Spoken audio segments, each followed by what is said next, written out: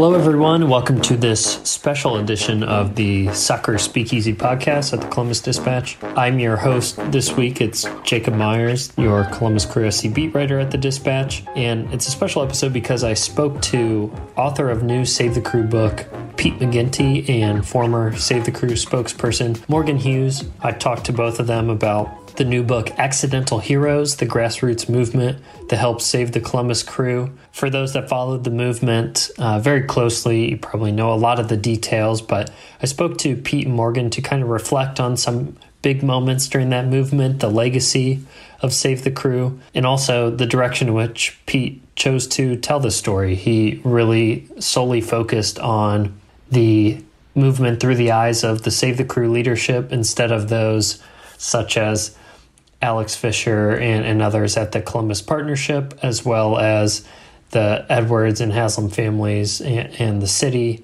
Governor Mike DeWine, City Attorney Zach Klein, kind of what I would call the power holders of this story, and that put political pressure on Anthony Precourt in his determination to move the first franchise in MLS history to Austin. So listen to this interview that I did with them, and you get a sense of what is in the book. The book is available for sale. It came out earlier this September. So that's in this podcast. And first, let's just go through a couple updates with the Crew, what's happening on the field.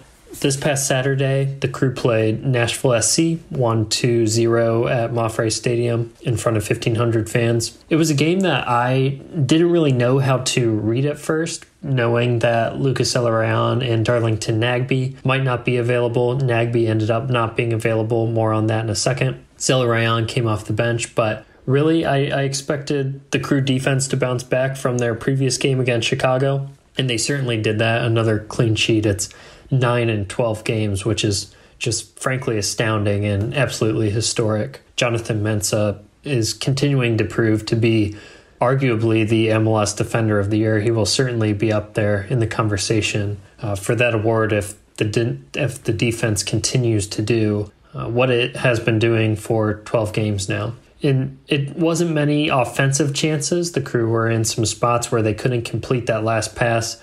Pedro Santos gets the Crew on the board in the 50th minute. I enjoyed seeing the club account tweet out with the asterisk Sanch as to allude to a popular phrase among the Crew faithful, and its reference to how Pedro pronounces his last name in the SoundCloud soundbite on the club website. So if you don't know what that is, just go there and you'll understand why they call him Sanch. But Sanch scores in the 50th minute. He's really starting to play better. And then Gyasi Zardes scored his 9th goal in 12 games to close it out there at the end. So a solid win for the Crew to come back from their 2-2 draw at Chicago. So Wednesday night they play Minnesota United. And then Sunday they travel to Connecticut to play Toronto FC because of Canada's nationwide coronavirus travel guidelines. That game cannot take place in Canada. The Crew also have the rest of their schedule, the 2020 season out there, starting October 3rd with Dallas and ending November 8th on Decision Day at home against Atlanta United. There's a nationally televised game November 1st at 3:30 p.m. against Philadelphia Union. It'll probably kick off closer to 4. That's on ABC, a really big moment for the club and probably a game that could decide some playoff seeding.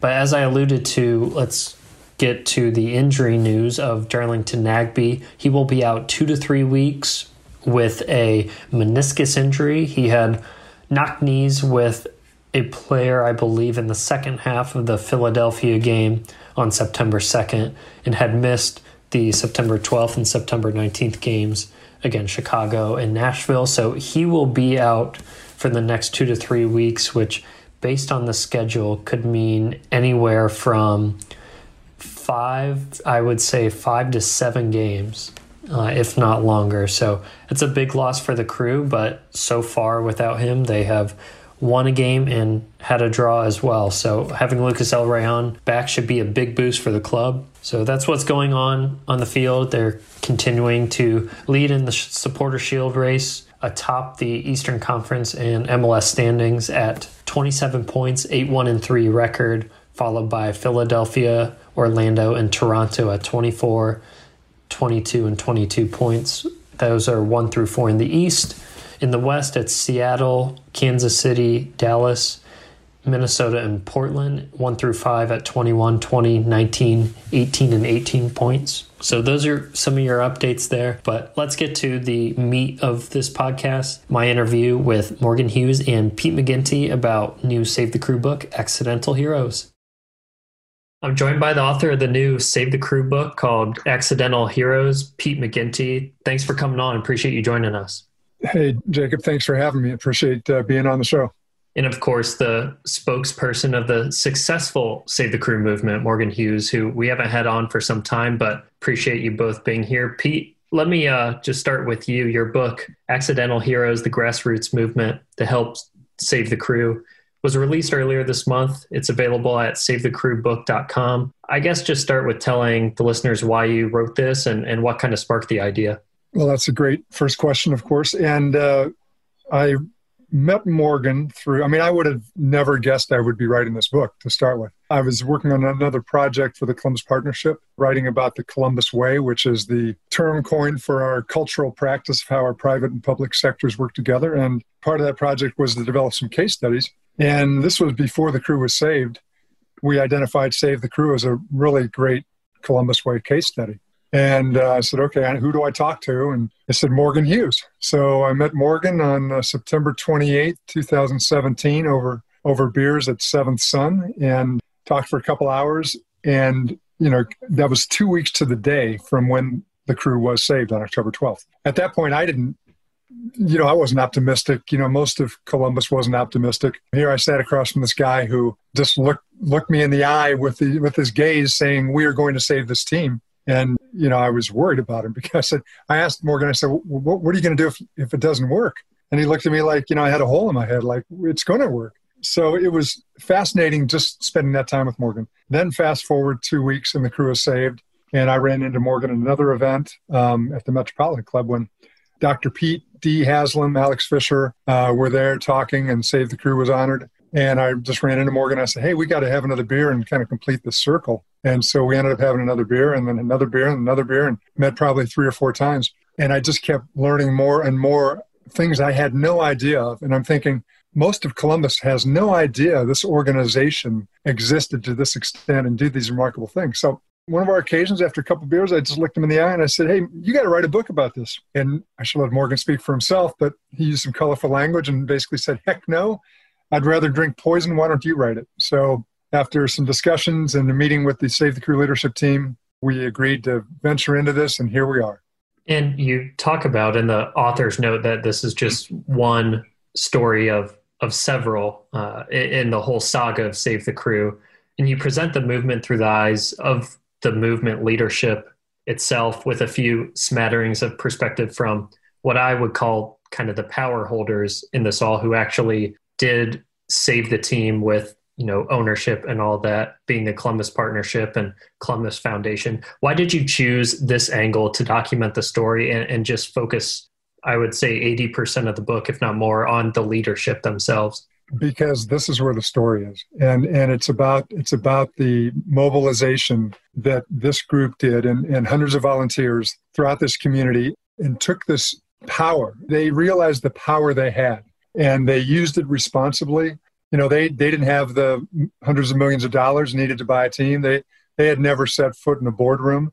They didn't know who any of the power players were. None of them had met the mayor before or met Alex Fisher or any CEO in Columbus. And they just started from the beginning with this incredible instinct that they were going to do something grand.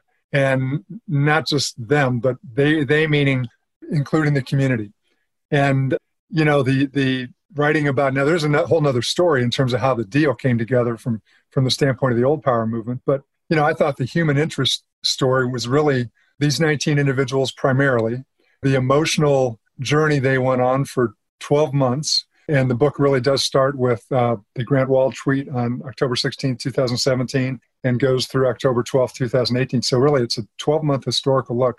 And the emotional swings and stages of grief and the way they coped with this the way they used it to their benefit and advantage, always took the high road, always had each other's backs, a never say die attitude. And the old power couldn't help but be influenced by this new power movement. And in fact, Morgan said, I think this is remarkable too. I love this part of the book. He stood up in front of City Council a week and a half after the Grant Wall tweet and addressed City Council. And among other things said, in this book that will be written, how are you going to be remembered? What's your legacy going to be? So Morgan and this group, they held the old power players responsible. They held them accountable. But the remarkable thing about that to me is that, like 10 days into this, Morgan talked about a book being written and how he knew or how they knew that this was going to be such a powerful movement. You'll have to ask him, but he did, and it was, and I thought that's where the story was. And that does kind of go to my next question, Morgan. And the discussions that we had in the past about October 12th, 2018, and when the team was saved, and I love all those anecdotes in the book, how you were just so confident, didn't really care that you guys kind of jumped the gun on the announcement. Really, MLS just delaying the inevitable was really what it was. But, through all of that, of course, there had to be more done after that until the official announcement of the Haslam and Edwards buying the team in late December. What I neglected to ever ask you was, I was, working on stories about the movement, but never asked about how you all kind of formed the group. And, I jumped in January 2019 to this job after all that hard work had done. So I kind of just assumed you all had known each other for a lifetime. Obviously, that was not the case. What do you think it was that allowed a group of essentially strangers to work together in lockstep and reach your goal of influencing others and winning public opinion that played the ultimate role in saving the team? I was talking on Saturday before the game against Bridgeview to Steve Weiss and Bridget Weiss, and we were kind of discussing something that I've known to be true for eons, and that is, if you are a Crew fan and you're getting to know another Crew fan, or you're becoming friends with another Crew fan, or you're having a conversation with another Crew fan that you don't know yet, like, it's almost like, all of these social things that we're so used to, like, where are you from? Like, do you have the same political views as I do? Are you Catholic? Are you Protestant? Are you atheist? All of it goes out the window. Are you 75? Am I 12? It doesn't matter. Being a Crew fan gives you this thing that you are instantly connected via to anyone else who is a Crew fan. And so, like, if you're wearing a Crew shirt, I just assume like you and I are really good friends that maybe haven't talked yet. And I think when you live that kind of life, as most Crew fans do, you attract people who share those same values. So when we started this group, we didn't even need to have this talk. We didn't need to have a talk of, this is going to be professional. We're going to do whatever we have to do to save the crew. We're in this for the long haul. It never happened. We never discussed it. Everyone knew, because we have this thing in common where what we were about, and when you're a Crew fan, your walk and your talk lines up perfectly. So we got going, and, once we were in the room together, it was just like, what's first thing on the agenda? Here we go. And Pete, I told you when we talked about this before, and, when I did get this job, I tried to read, of course, everything I possibly could about every detail of the movement. Of course, we all know now, I probably, that was probably a fool's errand in trying to understand every single aspect of that. But you and your research used a lot of material from outlets, including the Dispatch and all the areas of this that we documented. But you called this, or you said you liked the term when I described it to you as a history book. Why do you prefer that term for accidental heroes? And was that what you sought out to do, not only showing the story through a more intimate perspective of those in the Save the Crew leadership, but more so having a work that compiles a lot of the stories for people who might not have paid attention to every aspect of the movement and kind of presenting that in one area? Yeah, I'm not sure I thought I was setting out to write a history book necessarily. I think it just took me there. When I started, I didn't know what I didn't know. So, we started the interviews with Morgan, and then ultimately started interviewing all 19 folks, other members of the community.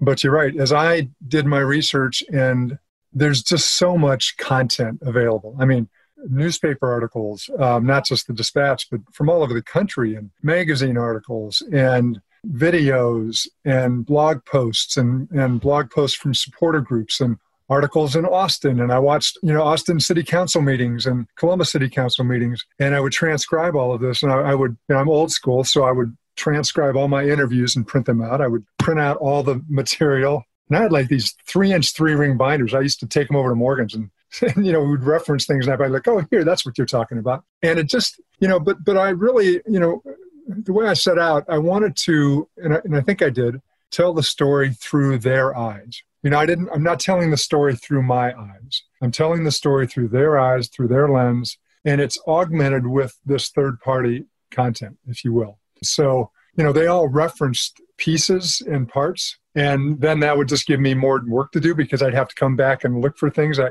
remember an interview with Keith Noss, who was on the team and one of the researchers, and he talked about it, and he got so excited about the kind of stuff he was finding. Oh, then I did a public records request in Austin, and wouldn't believe what I found. I found this. So I'd have to go dig and try to find what he found. Or he talked about an interview that Grant Wall did with Don Garber at South by Southwest, and it just so happened that accidentally they exposed that Anthony Precourt was in the crowd in Austin, and Keith told me about that. So I had to find that video and look through the video and find that, all this stuff. And so I realized as I was putting it together and augmenting their interpretation of events in kind of a chronological order and augmenting it with the content that backed up what they were saying. For example, the draft in Philadelphia where Don Garber garbled the first pick in the draft, and because all the fans in Philadelphia were chanting "Save the Crew." I found that clip, and I listened to it and I heard it and I read the article. I think it was A-Race had a nice article about it too. So, everything just was pieced together that way. And, it tells a nice story in the 12-month journey with this incredible ending, of course, happy ending. And so it's especially with the Save the Crew team and the volunteers that were so close to it, I think they can read this and say, this was a year of my life. This is what I did this year, these 12 months. And anyone else reading it, I think will learn that it was one of the most remarkable 12 months probably in our city's history in terms of what happened and how our city came together and worked together and found this great solution for the city and the team. And Pete, so the listeners can get an idea, what's your own soccer background, your Crew background? Well, I never played soccer. I am a casual Crew fan, have gone to games throughout the years. Not what I would consider to be a diehard Crew fan. Not certainly, the people I met are on a level of passion that just moved me so much. And I learned so much about soccer fans. We're so different from other sports fans. And I certainly went to a lot more games while I was writing the book. And now I am totally sucked into the Crew universe. It just knowing the team as I know the team now, and knowing the fans and the passion they have and how important this team is to the city, I'm on a different level now. But, a lot of people assume that, like some of my friends learned I wrote the book and they were like, I didn't know you were a soccer fan. And that's not what drove me to the book. I mean, what drove me to the book was the story. And the story happens to be this remarkable story about Save the Crew. And that's the journey I took. Morgan, something that you and other STC members talk about extensively in the book is essentially taking on a task. And it started with the TIFO at the U.S. national team game when they tried to bring a cabal from Seattle in and take over Maffrey Stadium. You talk about taking on tasks that you had no idea how to do, but having the confidence to achieve that goal and how that kind of TIFO really instilled that belief in you. And I believe I took away from the book in setting the ground for the Save the Crew movement. And you're also not afraid to try, even though some might have been more hesitant than others to take risk. When did you and other SDC members feel like you had a handle on what you were doing, or were confident in your ability to kind of adapt along the way of changing circumstances? I frequently say, mostly when I'm talking about, business stuff, but one of the most underrated qualities in any organization is the ability to be nimble that you attain when you are small. It might, if you're Nationwide Insurance and you want to change Nationwide is on your side, you want to change that jingle or drop it, or you want the eagle to be a little bit bigger and the logo. Like, do you have any idea how many decades that's going to take you? If you were an insurance company that has 4 employees, you could do it that day. You're like, I'm the only person in the marketing department. I've decided that now it's not Nationwide's on your side. It's Nationwide is out back. Please open the door. So I think that we were able from the word go to kind of not just respond, but take advantage of opportunities. There's value in being proactive, intense, insane, value in being proactive. But if you're a very talented reactor, you're unstoppable, man, because there's nothing that can happen to you or your organization that kind of leaves you flat-footed. And I think that was one of the strengths of Save the Crew, is that we didn't have to run it by a board of owners in Upper Manhattan, wherever MLS is, to do something or put something out. So we were cognizant of that too. We were aware of our strengths, aware of our weaknesses, and we played to them. And that was let that be another lesson of Save the Crew, is that use your strengths, man. If you're sized appropriately to be nimble, be nimble. Pete, just through all these interviews and all the time you spent with them and writing the book, what were some of your main takeaways that either you didn't realize before, or maybe just these interviews kind of further instilled your beliefs in? You talked about this new power versus old power. What were just some of the, I guess, biggest takeaways you took from this whole process? I can play off of where Morgan was going. It's how this nimble organization, I mean, first of all, yeah, they're small and nimble, but what they had was expertise in every area where they needed expertise. And they didn't just bring on somebody who knew something about communications. They brought on a communications expert. They didn't just bring on somebody who worked in an ad agency. They bring on somebody that owned an ad agency. They were getting hit from all angles by people who wanted to help and wanted to bring something to it. And they had to vet all of these people and these ideas and these thoughts and so forth. And they built this organization, a flat organization. So you mentioned new power. One of the things was that there was no leader of this group. They were all equal. They all had an equal voice. They had bylaws. They voted. They were so democratic. In fact, one of the great examples of showcasing that is how they portray themselves on the website. And every time you go to the leadership group or the organizers, I think the tab is, every time you go to it, everyone's in a different order. So, the first time I went to it after I met Morgan, I expected Morgan to be in the upper left because I thought Morgan is the leader of this group, right? And he was down in like the lower right, And so I'm like, well, that's weird. Who's Donnie Murray? I haven't heard of him yet. And they did all of this like immediately and effortlessly. I mean, this meaning organizing and naturally, and again, recognized the power they had. They knew they didn't have the old power, but they knew they had the new power. And I think they were mentored by some really valuable people in our community, one being Doug Kreidler, who, said things like, you've got to understand the power you have and you've got to use it responsibly. And if you do that, you can change this. You can change the world. And, Doug even talked about how it's a great example for a new power movement, how it could influence other things in Columbus well beyond the Crew, well beyond sports even, to tackle some of our community issues that are so daunting sometimes. And I think to Morgan's point, when people mobilize like that and they recognize they have the power and they build a movement, they truly can move mountains. And again, holding the old power accountable, I think there were times probably where the power players wondered if this was their job to try to save the team and could have walked away at any time and most people would have understood, but not the new power Save the Crew movement. They would not have understood that. And so they weren't going to let that happen. So that's one of the things, and one of the big takeaways. The other thing is just the relationships that they have with each other. And I kind of equated, I'd recently read the book 1968, the year that saved Ohio State football. And it talked about that team who, like Save the Crew, they weren't expected to win the Big Ten or win the national championship. They weren't expected to succeed. Woody was on thin ice. And this group of sophomores who, nobody knew who they were, went undefeated and won the national championship. And as a result, the bond they have with each other is unbreakable to this day. And I think part of that bond is because they fought as underdogs against a machine. And when you have that philosophy and you're working from that position, I think not only do you work harder, I think you lean on each other harder and you pick each other up and you have each other's backs because you know the sacrifices everyone else is making. And you know the emotional toil they're going through. And so no one else has what they have in common, truly.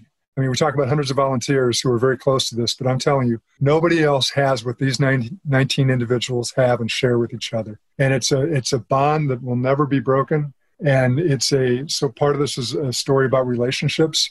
And there are lots of tears through the book. And, we really try to capture that emotive nature of it too. Yeah, and there are some really emotional passages on the day that the team was saved. And I definitely encourage people to read through to get to those moments because, above all, and I guess I'll be a little editorial here, is what came across to me was just I felt like I had a ton of empathy for everyone who worked on the movement. And I think I have this perspective as now I cover the club, but I wasn't around at all during this movement. And I'm just always touched by when people put forth a really good faith effort into a cause that they feel is righteous. And they, you guys, Morgan, you stuck to your message clearly. And it's not just a sports story, at least to me, and I want to get your thoughts on this, Morgan, is it applies to more than just sports. You felt like you saw something unjust and it happened to be with a Major League Soccer team and you did what you could to keep them there. Do you feel like this is not just a story about sports, but can, like Pete said, kind of extend to a lot of different areas of society? Yeah, well, first of all, thanks, Pete, for comparing us to the super sophomores. A lot of people are calling me the Rex Kern of soccer. Yes, I don't think that, there's part of me, the emotional part of me that says this story has nothing to do with soccer. Listen, man, we didn't play soccer one time in that leadership meeting, Yeah, we watched soccer, but that was a reward for hard work. Yeah, and I mean on a week by week basis. One of the reasons I'm so happy that Pete wrote this book is that, first and foremost, I love it when people tell stories about the Columbus Crew. The Columbus Crew is my favorite thing in the world. So I think another thing being out there is just grand. Secondly, I'm holding my daughter right now and she's being really good and not making any noise. And I'm happy that there's going to be like a record of my friends and I doing some stuff that, when I die, she'll be able to read and show her kids and go, hey, this is what that's what your grandfather was all about. But lastly, most importantly, we live in a time where people need to know exactly how powerful they are. And this is a story of people realizing their potential. And it doesn't matter that we didn't have billions of dollars. I mean, on day one of Save the Crew, minute one, second one, believe me when I say no one thought that we were going to get together and pool our money and buy a Major League Soccer franchise. It never even crossed our minds. What we did know is that when people come together and they decide collectively to change the world around them, and they decide that they're not going to stop until it is changed, they literally always win. In fact, it is the only way that history has been made. It is the only way that progress has been made. It is the only way people have claimed their rights as people. And I think another story being out there about that is insanely valuable, especially right now, especially when we face so many existential crises in our planet and in our life. And believe me, again, when I say that being a portion of that story or a voice in that story is the greatest honor I've ever had in my entire existence. So, just couldn't be happier to be a part of it. And speaking of my daughter, she just vomited on me. Fantastic. Well, I have one question left anyway. Let's kind of look ahead a bit. Pete, the stadium is being built. We're less than a year away from those gates opening up. There's a new training center being built as well. That'll open around the same time. Team is in first place halfway through this strange stop and start season. Obviously, every new regime ownership wants to forge their own legacy. And I'll credit that. I think this ownership group and management group has done a solid job at recognizing the role that the Save the Crew movement has played in getting the club to where they are right now and just being in Columbus. There are going to be new fans coming along with this stadium.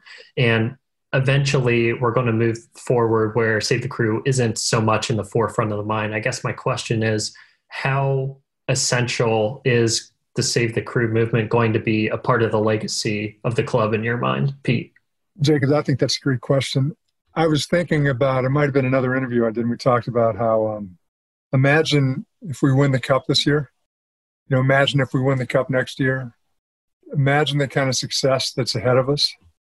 And we can look back and thank Morgan and these 19 individuals because those great things that are ahead for the crew, for the fans, for the city, for the community, aren't going to happen, would not have happened had it not been for what they did. And so I think that the Save the Crew movement will go down in history, and we have a book to help people understand and keep the story alive. But I think the Save the Crew movement will hopefully always be remembered as the significant pivot point that helped keep this team here. And, granted, Morgan has said this and everybody knows this, that they didn't do it by themselves. And it took the old power and it took, the lawsuit helped and things like that. But if you take any of those out of the equation, including Save the Crew, it doesn't happen. So, yes, you can say because of them. And so, not to mention the fact that it's never been done before. We can look into the future, and who knows when it might be done again. When I say it, I'm talking about a community rising up and fighting against the machine and keeping their team in their city. And, I think this is going to give owners of other sports franchises and other leagues a lot of pause if they decide, well, I'm going to chase a luxury suite deal over here, a new stadium, because they're going to look back and say, well, you know what those people in Columbus did? What if the people in Denver do that? Or what if the people in Philly do that? Or what if our fans in Miami, wherever it might be? Because this is a playbook for how a community organizes this kind of power. So it not only is going to be, I think, remembered in terms of its value to this team and all the things we have to look forward to, but I think it's going to be remembered in sports history as, because in 100 years, 50 franchises have up and left, period. End of story. Not this time. And so has this started a new direction for relationships between communities and their franchises? Maybe. It certainly shines a bright light on the things that are important in a community and the importance of a community to a franchise. So, of course, I selfishly also hope that this has a long, long history, but I really believe it has a right to have a long history, and there's such value here that we'll be talking about this for a long time. Yeah, well, I recommend it to any Columbus sports fans, and especially to me as someone who came in at the back end, really after to Save the Crew movement was over. It was helpful for me just to rehash some of these things, and I do recommend it. I'll be writing something on our site. Thank you both for joining, of course. And Pete, where can people find the book? And I understand your proceeds too go to a unique cause. You can find the book on SaveTheCrewBook.com, SaveTheCrewBook.com. And you're right, 10% of the proceeds from the sale of the book that are sold through that site go to the Community Assist Program, which buys tickets for refugee and immigrant kids to go to games. So not going to games this year, but our hope is that when next season starts, we'll have a big bank of money to be able to send a lot of kids to games. Awesome. Well, thanks again to both you. Again, go read the book. Pete, Morgan, everyone. Put in a lot of time putting that together. So appreciate you guys coming on. Thanks, Jacob. Thanks, Mike A-Race. And thanks, Podfather and K-Rob Cotto. Thanks a lot. The whole gang.